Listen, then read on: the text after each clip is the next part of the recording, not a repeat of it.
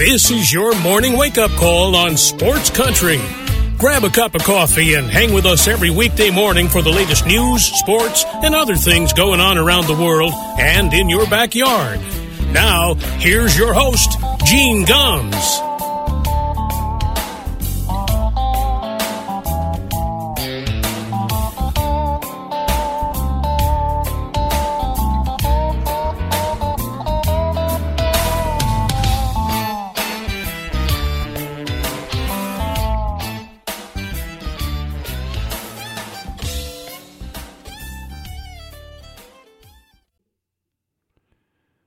Well, good morning, everybody. It is 6 minutes past 9 o'clock here in Hayesville, North Carolina. Welcome to a Friday morning wake-up call here on Sports Country Radio. Friday the 13th, 2023. It's, we woke up to at least a non-stormy morning. It was kind of brutal here yesterday. We got some pretty heavy storms, but fortunately we came through it okay. But just about a little less than an hour south of here in Georgia, there were some pretty devastating tornadoes. Alabama got hit pretty hard. We got a lot of lightning and some wind and stuff, but nothing near what they got in Georgia. So some kids were killed down there. It's just awful. But very rare to have tornadoes in January down here in the South. So. But hopefully you are okay where you are, and everybody is, the people in California, those of you that I know we have a few listeners out in California that don't listen live, you guys check in on the podcast. I hope you guys were safe out there as well. So we lose Jeff Beck 2 days ago, and yesterday we lose Lisa Marie Presley. Look, Lisa Marie Presley, I don't want to disparage her singing career. She put out a few albums, and actually some of the stuff isn't bad. It really wasn't. But of course, she's best known for being Elvis Presley's only child. Elvis died in 1977 at the age of 42, and she died at the age of 54. Elvis of a heart attack at 42. Her maternal grandmother had died, or paternal grandmother had died very young as well of a heart attack. So obviously cardiac problems run in the family. She had just been at the Golden Globes the other night because Austin Butler was up for the Golden Globe for the movie Elvis, and she was there and with her mom. So look, I can't. I think the thing that struck me the most is that I remember the day Elvis died. It was in August of 1977. Why do I remember that? I don't know. Look, I always was a fan of Elvis, but for some reason, his death just stuck with me. I guess, because everybody was nuts for Elvis, and he was big in my house. And so he died in 77, and then to have, I didn't think I'd be alive to find out that his daughter died. It happens, and we've lost so many people in the entertainment field, and so she goes, and now she leaves 4 kids behind. Riley Keough, who is an actor or an actress, she's 33 years old. She's got a son, Benjamin, and then she has 2 young daughters. They're twins. I believe they're 14, something like that. Look, she didn't have an easy life. Obviously trying to navigate being the daughter of perhaps the most famous entertainer in history. I don't think that's hyperbole. Elvis is an institution, and she took control of his empire, and she owned Graceland. She sold off a lot of it as she got older, but it's just sad, no question. And you think about Priscilla Presley, that she has, her ex-husband dies, and now her daughter dies, and, she's kind of just still there, and it's just sad. So anyway, Lisa Marie Presley passes away at the age of 54. I stayed up and I watched some basketball and some hockey last night. The Celtics, a statement win last night over the Brooklyn Nets. The Nets had the second best record in the Eastern Conference behind the Celtics. The Celtics were playing without Jaylen Brown last night, but of course the Brooklyn Nets were playing without Kevin Durant, who hurt his knee, is going to be out for a while. The Celtics also didn't have one of their other starters, Al Horford. He had some back stiffness. So both teams came in a little undermanned, and it became basically Jason Tatum against Kyrie Irving. And Jason Tatum with 20 points and 11 rebounds. It was an 11-2 run at the start of the fourth quarter that was the difference in this game. Check that. I think it was a 12-2 run at the start of the fourth quarter. This was a back and forth. One team would take a 5-point lead, the other team would come right back and take a lead. It was an entertaining game. It really was. And the Celtics got some contributions. Marcus Smart, who has missed a bunch of games because of injury, 16 points, 10 assists last night. Malcolm Brogdon did a great job last night with 16. Peyton Pritchard came off the bench, hit a couple of big shots in the fourth quarter to kind of start that run. Derek White started for Jaylen Brown, had 15 points. So, all in all, the Celtics just showed that they've got some depth last night. They've got, they own the Nets right now. They swept them out of the playoffs last year, and they've won the last 5 regular season meetings against the Brooklyn Nets. So the Celtics, the best record in the NBA, and they keep that rolling with the win over the Brooklyn Nets last night, 109-98. The Celtics will be at Charlotte on Saturday, and the Nets play a very bad Oklahoma City team at home on Sunday. Then the Bruins. With probably their worst game of the season last night. And, well, look, the bar is pretty high when you think about it. They had only lost 4 games in regulation all year. Matter of fact, they had not lost at home in regulation until last night. They were 19-0-3 at TD Garden before last night. They get shut out by the Seattle Kraken 3-0. Seattle Kraken, in just their second year in the NHL, have suddenly become a force. They won their 7th game in a row last night. Matter of fact, it's the second time this season that the Kraken have won 7 in a row. Martin Jones with 27 saves last night. It was Jones's second consecutive shutout. He shut out the Canadiens on Monday. So the Kraken have it rolling right now. Linus Ullmark got the start for the Bruins last night, made 28 saves. The Bruins actually, down 2-0 in the third period, pulled their goalie with 5 minutes to go. 5 minutes. And then when they did that, they actually kept the puck in the Kraken zone for almost 3 minutes. Skating 6-on-5, just couldn't get one past Martin Jones. They eventually give up an empty netter to make it 3-0. But the Bruins lose their first one at home. They still have an 11-point lead for best record in the NHL. They've just been dominant. So now they will host Toronto, a pretty good Toronto team, on Saturday night and try to bounce back after that loss to the Kraken last night. We're going to take a break. When we come back, Dan Zampano of the Sunday Card will join us to talk NFL football. As always, Dan Zampano, the entertaining one. Back in a minute. You're listening to the Wake Up Call on Sports Country. Welcome back to the Wake Up Call, and as we are every Friday, we are thrilled to be joined by Dan Zampano to talk NFL football. Dan, before we get to the playoff games and some of the stuff about last week, I'd be remiss if we didn't talk a little bit about the college football championship game. Here's what I came away with. How the hell did they beat Michigan?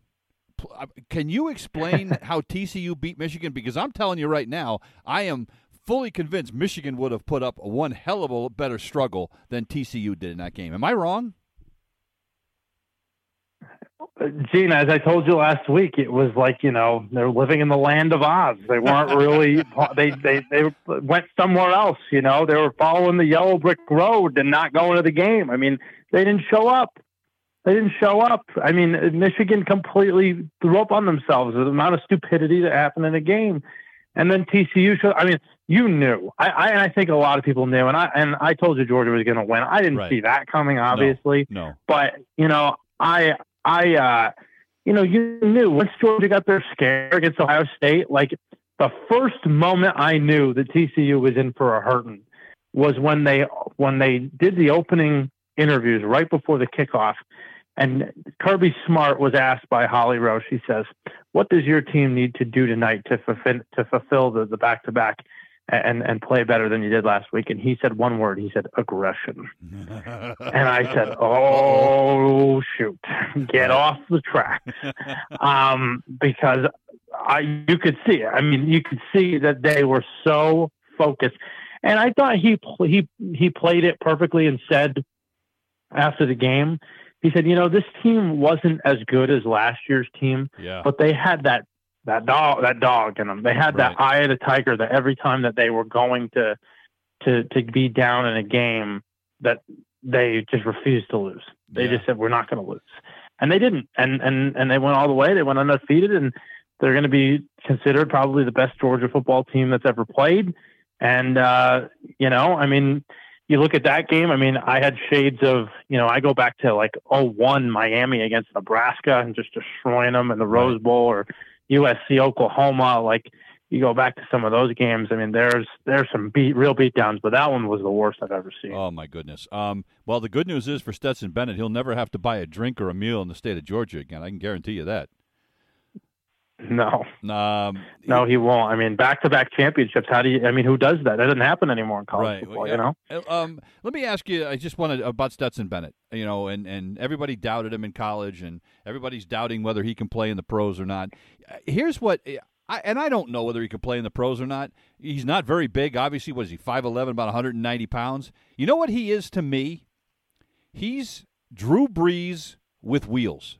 Is that about right? I mean, if he is going to play in the NFL, he'd be a Drew Brees type of player, but he can run a whole hell of a lot faster than Drew Brees ever could. But couldn't he be that kind of a quarterback?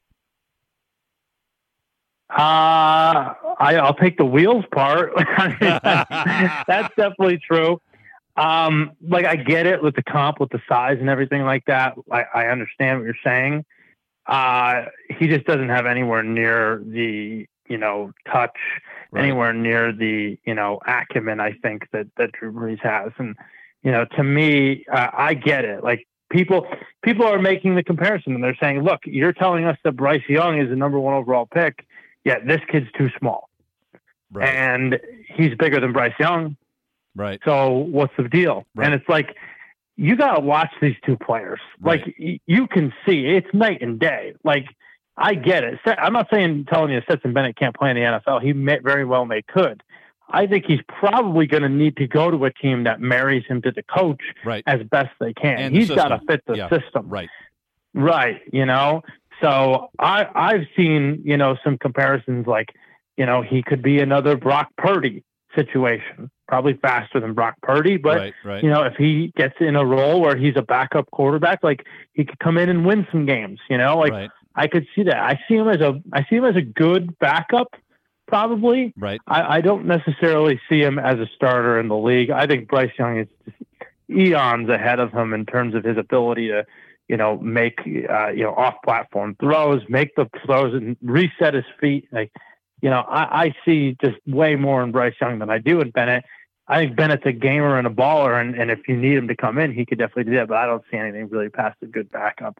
All right, let's talk about some NFL quarterbacks, and let's start with Derek Carr. Derek Carr it sounds like he is officially out. He posted on Twitter on Thursday thanking the folks in the Raiders in Raiderland, saying, I'm looking forward to a new city and a new opportunity, and it sounds like the Raiders are going to try to trade him.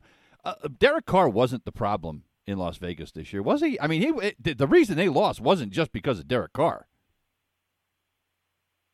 No, absolutely not. I thought that the defense was horrific. Yeah. I mean, their defense was horrible this year. Right. That was a major problem. But I thought Carr really didn't help himself. I thought he had one of his worst years he's ever had. And to me, just watching him in the few games I did, just seemed like he missed so many open passes. And when you have guys, and I get it, Waller was hurt a lot of the year, and Renfro was hurt, but you got a guy like Davante Adams on your team, like, and the percentage of passes that were thrown his way that he did not catch. Right. The guy was second in the league in targets, but I think he was like bottom. Yeah, I think he was like below, not even in the top 10 in receptions. Right. Because, it's just some inaccurate passes in my mind. Right. And, I think that there's something to be said about that Carr was not accurate, was not on time. I don't think he fit well into McDaniel's system. And I think that, I'm not saying he's bad. I think he could be good, but where are we going with him is the question. And I think McDaniels had the stones to be able to say, all right, we want to reset here, and I want my own guy.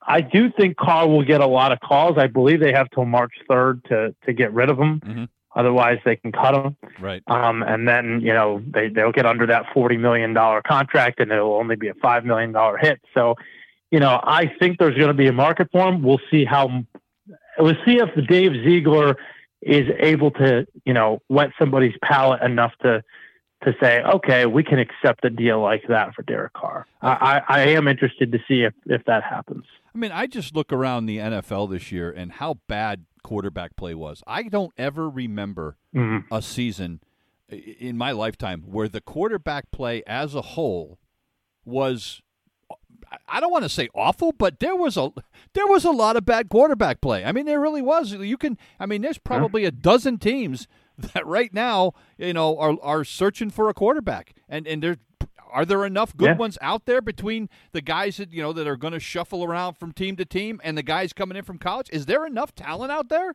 I can't believe I'm even saying that. Yeah, I don't, which is shocking because you think, okay, well, and it tells you how hard it is to get that franchise guy. Right. I'm thinking just down the list by division, who are the teams that actually need quarterbacks? And there's at least one or two in every single division. Absolutely. I mean, there's three in some cases. Right. Right. So I think that, it's hard, man. It's hard. And now, put Tampa on that list, considering the idea that Brady may go, right. Maybe they have an opportunity out there, I mean, you got to think about those things as well. So I do think that there will be opportunities aplenty for so many of these guys. It's just, you're right. Who is available and who from college is actually going to step up? I know we've got 3 or 4 guys that people like, in college. Are they ready to play right now? I don't know. I see 1 or 2 that might be. I think Bryce Young could. We'll see. I think Bryce Young could play right away. I do. I think he could. I think C.J. Stroud could. Yeah, I think so too. C.J. Stroud's got a good chance to. Yep. So, we'll see about the other kids, but I think you're right. It is a bad, and you want to know why, Gene? And I talk this up. I think there's some really bad coaching. I mean, some really bad coaching going on in the league. That's fair.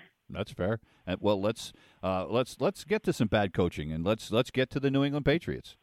And and I'm not saying that Bill Belichick's a bad coach, obviously, but he made some bad decisions and put some people in some bad places. And it sounds like with the press conferences this week and the conversations that have been going on, is there are going to be changes in that coaching staff, and it sounds like it's a foregone conclusion. I think Belichick's right now just trying to find a graceful way out of it. Does that sound? I mean, not that when when you think of Bill Belichick, graceful is not necessarily the word you come up with, but don't you think he's trying to find some kind of a soft landing for Matt Patricia and Joe Judge? Of course he is. I mean, those are his guys, and I think that he just doesn't want people meddling in his business. But I'm going to tell you one thing right now. There was the meeting happened this week between Bob Kraft and Bill Belichick. Right. So that meeting has adjourned, and I can tell you, based on what I heard, that the Krafts are not happy. Right. They are not happy and not pleased one bit. And there's going to be some changes, and I don't know how major those changes are. From what the understanding is and what it's been reported is that there will be major changes on the offensive side of the football. Yep. So, to me, that sounds like Matt Patricia, and that sounds like Joe Judge. And who will they bring in? There's plenty of guys now out there. I think that you could definitely put your eyes toward a couple of dudes, and we could talk about that if you like. But I definitely think that heads must roll, and there must be some turnover on this offensive side of the ball. I mean, there's got to be some adjustments to left tackle, to wide receiver, even defensively. There needs to be a high-end corner acquisition with the $35 million plus dollars they have in cap space. I mean, there just has to be someone upgrades at linebacker, more athletic defensive tackles. This team needs a lot of help And, I know they spent a lot of money a couple of years ago.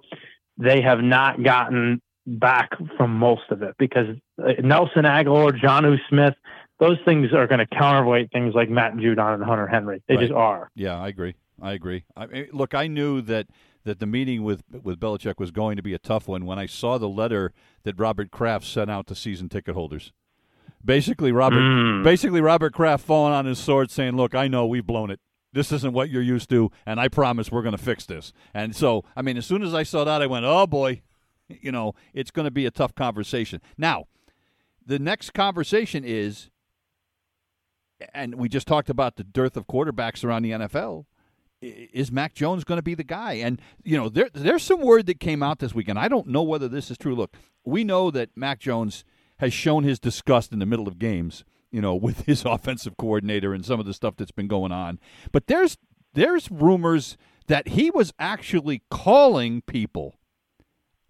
other people that he knew, coaches, and saying, hey, how can we fix this? And, and they're saying is that it kind of got personal between him and Belichick when it seemed like Mac Jones was going behind his back saying, hey, how can we fix this? And I can't, if that really did happen, I can't imagine that's going to sit well. No, I can't imagine it is, but I will say this. Bill will never say it publicly, but I don't think that it's lost on him how much they screwed up this season for Mac Jones. Okay. And how they handled the Bailey Zappi situation. Yep, excellent. I really don't think that he's that naive to say, this has to be fixed. Like, we haven't won a playoff game since we won a Super Bowl. Right. We must get this right. And I really think that you can't really judge Mac Jones off of this year. Yep. A, because he dealt with an injury. B, because they had just the worst situation possible around him. And to be honest, I thought he made the best of his situation. It's obvious that Mac Jones has an extremely strong will and believes that he is extremely intelligent. And I think people around him, you say, he is extremely intelligent. And if you want to think about, is Mac Jones the guy? Mac Jones has the support of everyone in that locker room. Everyone. Okay. Like, very, very strong support of the players in that locker room.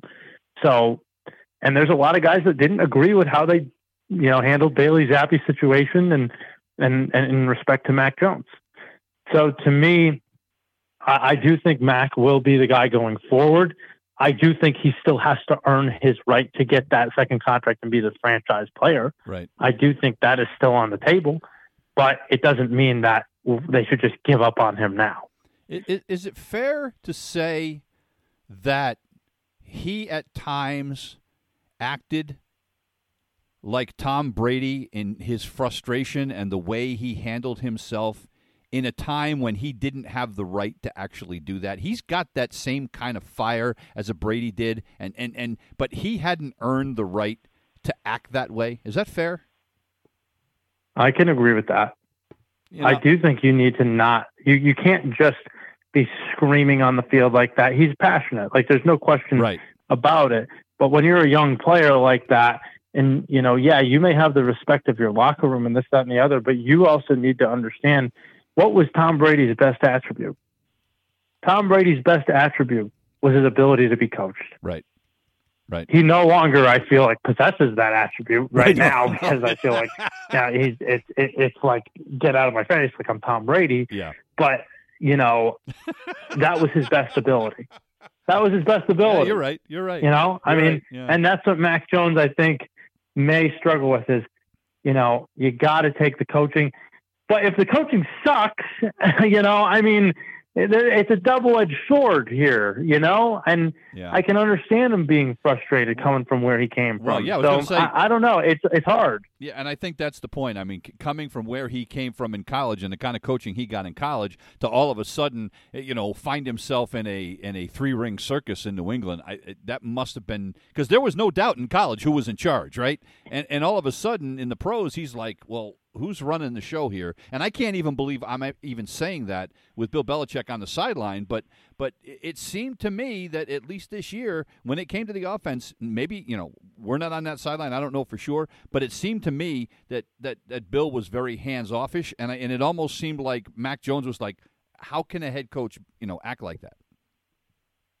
And I'll tell you something, from where he came from out in Alabama, I got to believe that, at the end of the day, there's got to be some calls made that Nick Saban knows that Bill O'Brien's contract is up. Yep. I mean, that's got to be the guy. I think that's the first place you look. It's the first place you look. Well, to me, that's an absolute no-brainer.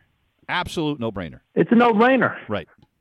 So we'll see. Now the question is, does anyone else have interest in Bill O'Brien? That's the main question. Well, it's funny. I haven't, with all these coaching vacancies, you haven't heard his name thrown around, have you? I really haven't. No, not even for an offensive coordinator position. No, not at all. And you know what? If you're New England, you got to be saying, well, thank God. The question is, does Bill O'Brien want back in the NFL? That's the question. Yeah, and does he want to go under Bill, right, like he was under Nick Saban, to kind of revitalize, or does he want to go back to an NFL head coaching job? Right. I don't know. Yeah. I don't know what he'd want. See. All right, more quarterback news. Tua Tagovailoa is out this week. Can't play this week. We'll talk about the game, obviously, a little ways down the road. At the end of the day, they were going to get their ass kicked anyway. It didn't matter who the quarterback was. Let's be honest. All it did was move moved the line by a few points. I said this on my show this morning, or yesterday morning. Look, if you're Tua, and one of the things that Mike McDaniel said this week is that Tua is finally getting to the point where he understands he has to start listening to the medical professionals and doing the things that they tell him to do. You can't just, we understand you want to play, but he's got to start doing things the right way. If you're Tua, be glad you're not playing this week. Take the off season. You know what I mean? Take the off season. You're not going to get killed this week. Take the off season. See how you come back. And you know what? If he comes back in the summer for practice or he gets another concussion, just hang it up.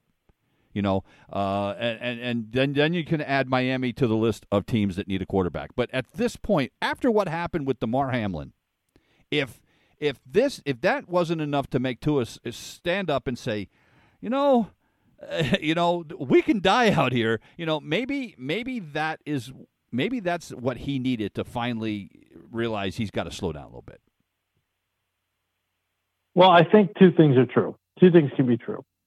One is that I do think Tua would give the Dolphins a much better chance. In fact, not just a much better chance. If you go back to the two games that they played against each other, Miami was, A, they won one against Buffalo, and right. B, when they went up to Buffalo, they really controlled the game until Josh Allen took over in the fourth quarter. Right. That really happened. Right. So Tua is good enough to, manage this game. There's no question.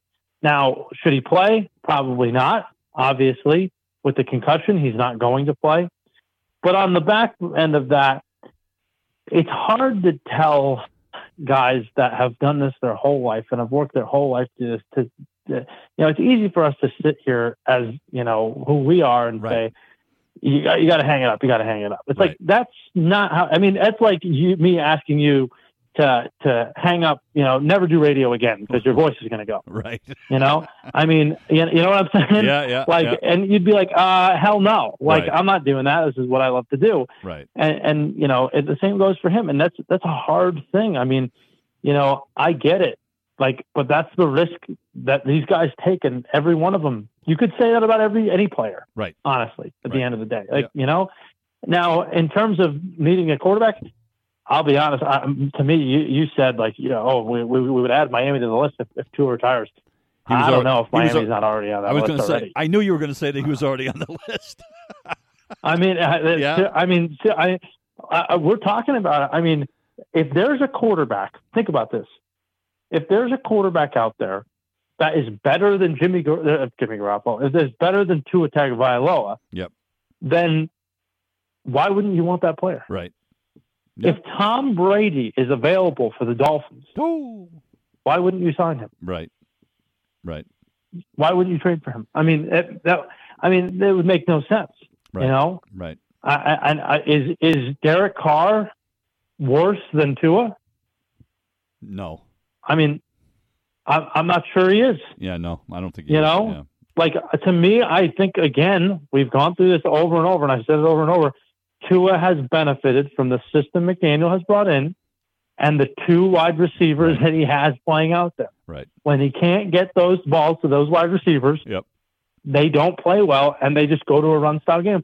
McDaniel has masked Tua's inefficiencies. And to me, I think it's a lot easier to run the offense with somebody that doesn't need to have their deficiencies masked. I really do. Another quarterback that absolutely threw up on himself last week. Perhaps, and I don't want to have go overboard here, but Dak Prescott against the Washington Commanders last week was as bad as a quarterback in a situation where you're trying to get your team going into the play, and you know what? There was a chance that you didn't know where the seeding was going to end up. How can you play that poorly? 14 of 37, and Dak hasn't been great this year at all. And they've overcome his play at times in Dallas. Yeah, I mean, if you look at Dallas, I mean, this guy leads the league in interceptions, and he missed 5 games. Right. I think that's pretty bad. Right. And you can do that against Washington, or maybe you can't do that against Washington. And you might be able to do that against Washington and get forgiven for losing the game. You're not going to be able to do that this week. I'll tell you that. Right. I mean, there will be no forgiveness. There will be, if they lose this game this week. Right. We get the whole thing all over again. Get rid of Dak. Dak's the problem. Blah, blah, blah. I'm praying for that, by the way. I mean, it would be First Take, whatever the shows are all over the place. It will be at nauseum. Yeah. It doesn't even matter when Dallas loses. It's not a question of if, it's a question of when. Right. When they lose, it's going to be, this is Dak Prescott's fault. Right. That's going to be the story. Right. The narrative writes itself. Instead of looking at the bigger picture and saying, okay, is Kellen Moore really the coach that we think that guy, I can't even believe that people think he should be a head coach of the league. I just am stunned by that. Right. But, and the way the organization is run like a minor league franchise with the most money of any team in professional sports, and they run this organization like a minor league franchise. I mean, it's just ridiculous. So there's a lot of things that go wrong in Dallas. But Dak, I do agree. Dak has not played well. Like, that is definitely on the table. And I think he will shoulder some of the blame if they lose this game, and for this whole season. So this is a tough situation. I think they're the better team this week. We'll see with how they go up against it. Can they? I think the expectations for Dallas though have to be more than, we got to get over this week. Right. It's got to be, we got to win this. We got to get to an NFC Championship game, a place they haven't been to in almost 30 years. That's stunning. That's stunning. It really is. Yeah. When I read that, I was like, that can't be right. That's crazy. Well, then let's talk about the quarterback on the other side. In that game this week, and Tom Brady, the guy that, Tom Brady's 45, and God, he stinks. He's too old. He should hang it up. And all he did was set a record for the most completions in a season last week. What else? I mean, it's crazy. Look, and he hasn't been as sharp, but he certainly is still in the top, 10, 15% of the quarterbacks in the NFL. Look, I feel like the entire time we've ever done a show together, we've been saying, it's ridiculous. How can he keep doing this? What? The literally entire time that we've done this show. Yeah. So, to me, it doesn't surprise me at all.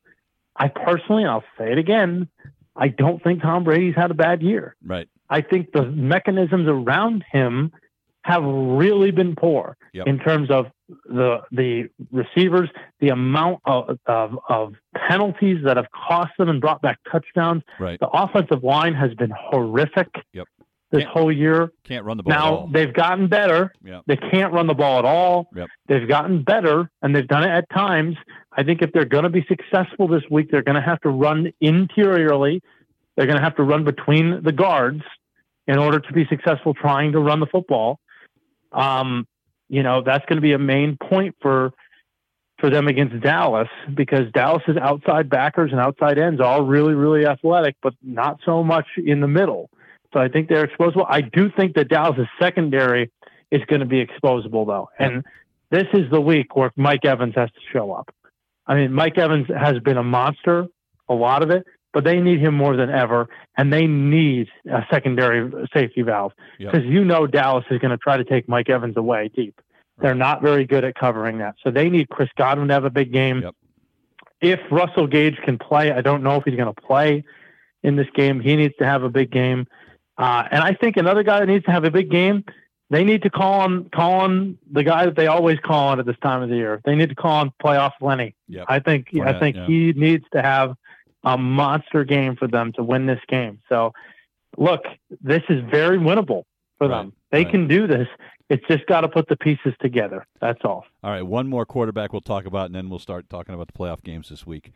Daniel Jones going to be a free agent at the end of this season, and there's been some comments that he'd like to remain in New York, and there was a figure thrown out, and I still can't believe I heard this.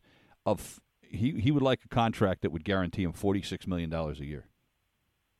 Oh my God! I want some of what he's smoking. That's that's like from When Harry Met Sally. I'll have what she's having. I mean, honest to God.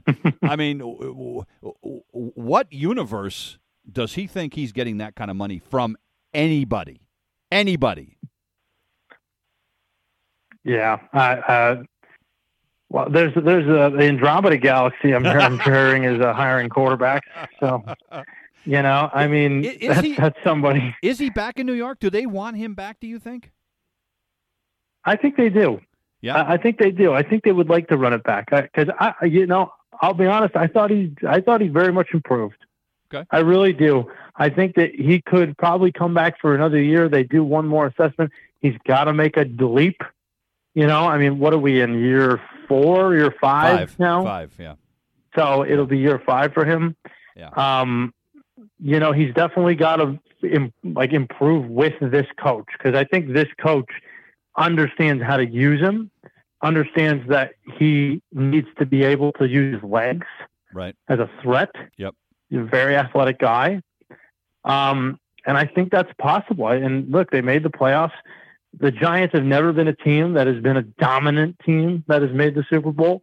They've always been kind of the underdog, blue-collar way of winning Super Bowls. Yep. And that, I think, is certainly plausible, considering the coach, considering the maybe he's a little bit underrated now at this point. I think people have kind of I would say that. That's kind of a big stretch, but, I think people have kind of deemed Daniel Jones as a failure and haven't really seen what he's done this year. I think he's been a lot better, and Saquon has a lot to do with that. They revitalized this so much. I mean, give Joe Schoen and Brian Dable all the credit in the world for being able to do this. But, I do think that he probably is back for a year.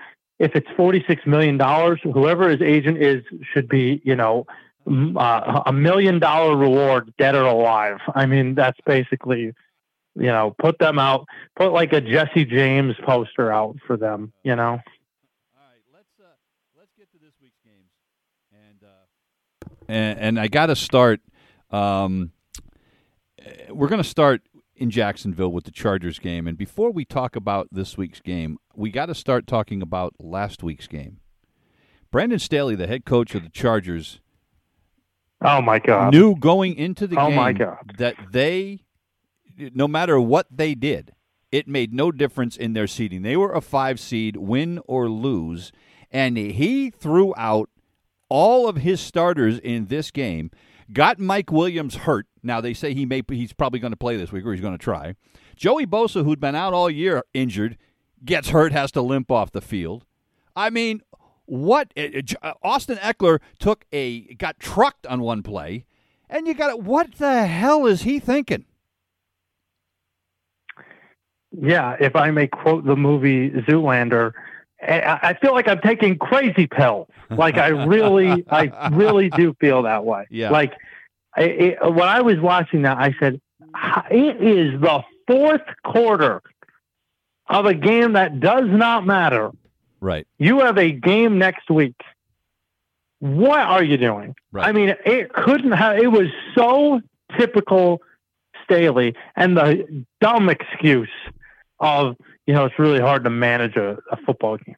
You think this is rocket science here? like what are we talking about? I mean, it was as egregious as it gets, and it's so typical Chargers. We made the playoffs now, but we're going to get our best weapon. I'm telling you, Mike Williams, forget Eckler. Herbert's best weapon is Mike Williams because he flips the field. Right. He flips the field. He is a deep threat and a very good one with a lot of size and speed. You can forget Keenan Allen. Keenan Allen averages like less than 10 yards a catch, typically throughout his career. He's a good receiver. There's no question about that. He's a very good receiver. But Mike Williams is what gives that offense some juice. And if he's not out there, and even if he is out there and not 100%, I mean, that's a fireable offense to me. I mean, if this guy hasn't done enough, it is a fireable offense to have gone and done that. I mean, if I'm the owner, I mean, if you're the owner, if you're Spanos up there in your booth, what are you thinking? What are you thinking up there?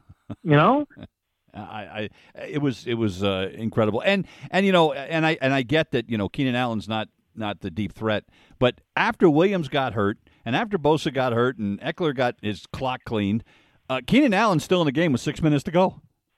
Right? I mean, Lord. Williams is already hurt. You don't know whether he's going to be able to play now after he gets hurt. And maybe your most veteran receiver that you have left on the roster is still out there with 6 minutes to go. This guy is a moron. We're not playing the Lollipop Guild next week. We're playing Jacksonville. Right. I mean, like, what are we talking about? Yeah. Crazy. Well, I'm with you. So let's get into it. Jacksonville is actually a 2.5 point underdog this week to the Staleys. Yeah, well, again, like we just talked about, I mean, I think one of the key things, and I think if the Chargers had Rashawn Slater coming back this week, it would have made a lot of difference. Yep. Because they've had such a hard time at left tackle. Now, they're going to be down a left tackle, obviously. They've been down a left tackle for a while. Sounds like Jacksonville's going to be down a left tackle. That's what it sounds like to me. So that's a big problem. So to me, I look at the game and I say the two-star quarterbacks, I think they will perform well. But I actually think that Jacksonville is going to take away the run of the Chargers. I think they did a good job of that last week against Tennessee. It kind of bottlenecked Henry a little bit. He got his a little there, but they made some really nice plays there. You got to remember that even though we talk about Trevor Lawrence in the context of the Jaguars' offensive scheme, yep. They are like one of the higher running teams on first and second down. They run the ball a lot on those downs. So, I think Travis Etienne is going to be a really, really main, concern for the Chargers. And again, we talk about it all the time. The Chargers just are not a very good run stuffing team. They're just not. So they're one of the worst teams in the league in yards per carry given up. So I think if Jacksonville can establish a run, they'll win this game. I am concerned about that left tackle spot. If Bosa is going to go, that's a problem. They're going to need a pass rush on Lawrence. Right. I do think that Lawrence, though, is going to perform really well in this game. I really do. I think he can light up the Chargers. And I think the Jaguars will win the game. I'd like the Jags this week to get a home win. The other Saturday game, the Seahawks are at the 49ers. The 49ers are a 9.5 point favorite in this one. Which with the guy who was the last pick in the NFL draft and the guy who wasn't supposed to be playing, their third stringer, and yet they are a 9.5-point favorite. But look, everybody's doubted the Seahawks all year. Everybody's doubted Geno Smith. I mean, he's had a hell of a year for a guy that looked like he was going to be a backup for the rest of his career. He has had a hell of a season. So I know it's 9.5, but I don't count the Seahawks out of this one. Yeah, I do. I just don't see it. I see that Geno Smith has had a much better year. I think he's regressed a lot the last 5-6 weeks. Okay. I mean, he came out guns blazing, and I just don't see how over the last 5 or 6 weeks, every time they've played this team, I mean, the 49ers just ran it down their throats. Yep. And they can't do anything against that defense. I mean, the problem is with the two rookie left tackles really have gone downhill. I remember how good they were in the beginning of the year. We were just like, wow, how do you have a right tackle and a left tackle that are rookies that are starting? I mean, it's unbelievable. They're doing so well. I think Cross, the left tackle, has really come back down to earth. I think his body is starting to get worn down. I think it's hard. And Seattle gives up the most sacks in the league on third down. San Francisco is extremely good on third down, and you know who's coming on the edge. You've got Nick Bosa. Yep. And that's going to be a major, major issue for either one of those tackles, let alone all the other talented defensive linemen that they have. The speed is just too much. And don't forget, Deebo Samuel is also coming back for this game, it sounds like. So This is going to be really hard for Seattle. I think San Francisco wins this one going away. First game on Sunday, Buffalo is a 13.5-point favorite against the Dolphins. I wouldn't even take the points. Yeah, I mean, I hope you got the 9 earlier this week because it was at 9 all week, and as soon as that got announced, it jumped to 13. So, I think, I mean, not much to say here. The Dolphins, as I said last week, they're kind of wasting everybody's time. So, I'm going with Buffalo, and I don't think it'll be, particularly close. I think Buffalo though needs to have a statement, a win against this team. Let it be known, like, hey, this is our division. And we don't care anything about what happened this year and how close these games were. We need to make a statement here, and then get ready, get set, show that they're truly focused. Because it's very easy to walk past this game knowing that you could get that rematch with Cincinnati next week. Right. The second game on Sunday, a fascinating one. The Paper Lions, as I like to call them, the Minnesota Vikings. Look, they're 13-4, so it seems kind of silly for me to call them that. I still am not a believer in this team, but they are taking on the New York Giants, and I think the line that I saw was that the Vikings are a 3-point favorite. Mm-hmm. Yeah. So for me, last time these two teams played, it was a shootout. It was the most passes that Daniel Jones has thrown in a game all year. I believe he had 45 passes in this game. Right. They let him loose. And, they played this game, 3 or 4 weeks ago. Yep. And it took a 61-yard field goal for the Vikings to go out and win this game. So it was a lot. It was one of those Viking specials, and maybe the luck is still alive there. I think one of the differences this week, though, I think you're going to see Wink Martindale, the defensive coordinator. You know what he's going to do. He's going to try to ramp up pressure on Cousins. They need to get rid of Jefferson, whether they need to bracket him. I mean, he crushed them, just crushed them in the last game. They're going to run a lot of man coverage. Typically, that's what they do. I'll be interested to see how they bracket off Jefferson if they keep leaving Hockenson open in the middle. For me, I do think that if the Giants are able to run the football more this time and maybe not so much, kind of concede the game to Jones, I do think the Giants will win this game because I think that the Giants will be able to control the clock. They'll get timely turnovers. I don't like the way the Vikings have been playing at all. The last few weeks, it's been a real tough go of it. So, we talked about this is the paper tiger of the year. I think we're going to see it, and the Giants are going to get a lot of headlines going into divisional weekend, and maybe it will be a live dog next week, whoever they play, because they're a scary team if they get going. Right. The Sunday night game, another big line. The Bengals are an 8.5-point favorite over the Baltimore Ravens because Lamar Jackson is not going to play. I mean, I guess you give them a puncher's chance if Jackson plays, but without him, I don't see how they compete here. And I just, even with Tyler Huntley there, I think they would have a shot, but I'm not sure he's going to play either. Right, exactly. So I don't know who the quarterback is, and how can I pick the Ravens if they don't know who their quarterback? I mean, it would be an all-time coaching duel. I do think this game is going to be more low scoring. Okay. I do think that the Ravens will try to muck it up on defense, and they'll try to run the football, but I just don't think they have the quarterback for it. I think this will be a similar game to how Jacksonville and Tennessee played the week before, where Tennessee just didn't have a quarterback, but they managed the game. I think it'll be a lower scoring game where Baltimore will run out of gas at the quarterback position, and Cincinnati will win the game. So it's a lot of points, actually. I feel like there's a lot of points here. I think this could be an interesting. I think the Ravens might be able to keep this close, but I just don't see them winning the game.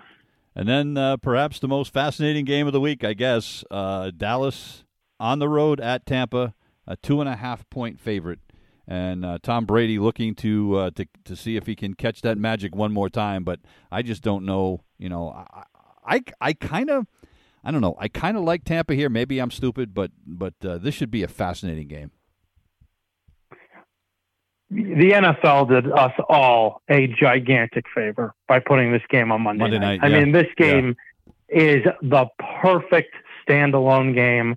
I think people have been looking for it. It is the game that started the season, and it's the game that ends Super Wild Card Weekend. I think this will be just so fascinating because of all the things we talked about. Can Dallas cover those receivers? Are they going to be able to? Is Tampa going to be able to withstand Parsons? I think Parsons, they have to get him blocked. I mean, they really do. They have to limit what he can do. That he's going to be the whole key to it. And for Dallas, it's going to be, are they going to turn the ball over? And is CeeDee Lamb going to be the focal point of what Tampa's defense kind of looks at and says, this is the guy we got to take away? Do they stop Pollard? Do they try to put the ball in Dak's hands? It's going to be a fascinating chess match here. Gene, sometimes things are just as they seem, aren't they? And, every time you think Dallas is going to do it, what do? Choke. They choke it away. Yeah. And every time that you think that man over there, number 12, is too old or his team's not good enough or this, that, and the other, right, he just shows you one more thing. This will either be 2019 Titans-Patriots wildcard game where they'll have a chance to win, but they just don't have enough. And I think Brady will go out of Tampa, after this and in that fashion. Or it will be Tom's one last swan song to maybe make a run. And I think it's going to be the latter. I think that Tampa's going to win the game. I really do. I got a good feeling about Brady focused in the playoffs against a team that may be better, but I think typically Brady loses to teams that are underdogs, that kind of are hungry. And his teams are kind of arrogant. It's a little bit like last year where they played the Rams and nobody really gave the Rams a chance to go into Tampa and win. I think that this is a little different. I think Brady is more the underdog here now, and they'll play that up so much. I think they'll win the game. Interesting. It was announced today that if the Kansas City and Buffalo have to play for the championship, it will be at a neutral site, and a neutral site is going to be just down the road from me. It's going to be in Atlanta. I can't stand that. I mean, that to me is so generic NFL to put this game in a dome, right, on an AFC Championship game where it would be outside either way. I mean, that really annoys me. Well, let's just get the fast track of Allen and Mahomes. Like, come on, Let's get the weather involved here. Buffalo is going to travel? All those fans are going to make them travel all the way down to Atlanta. Yeah, I mean, that's just crazy. Well, I guess they tried to get it in Detroit and Indianapolis first, and both of them said no, we don't want it. So Atlanta. But why would they want it indoors? Get it in Pittsburgh. Put it in Cleveland for all I care. Oh, that'd be awesome. That'd be awesome. Yeah, it would be awesome. Yeah. Yeah, I agree. Or if Cincinnati's out of it, have it in Cincinnati. It could be nice and cold. It'd be great. It would be great. Yeah, see, Cincinnati You know, I mean, think about it. Cincinnati missed an entire game where a bunch of concessions and all that stuff. I mean, you know, the least you can do is put it there. Back, Or better yet, how about this one? How about we have it at Gillette Stadium since they won't have a playoff game there for a while? I knew that was coming. Yeah. Well, Dan, listen, I appreciate you spending some time with us this morning. We will look forward to the games this weekend, and I'll look forward to talking to you next week, my friend. Gene, it's going to be awesome. I'm so happy the playoffs is back, and I wouldn't want to talk about it with anybody else but you. Dan Zampano here on Sports Country Radio. That is going to do it for us here this morning. We'll be back on Monday with another edition of the Wake Up Call. I hope you all enjoy the NFL games this weekend. Hey, it's Trace Atkins' 61st birthday to you today, and in honor of that, we're going to play a duet he did with Colby Calais. It's called Watch the World End with You. Have a great weekend. We'll see you Monday. You've been listening to the Wake Up Call on Sports Country.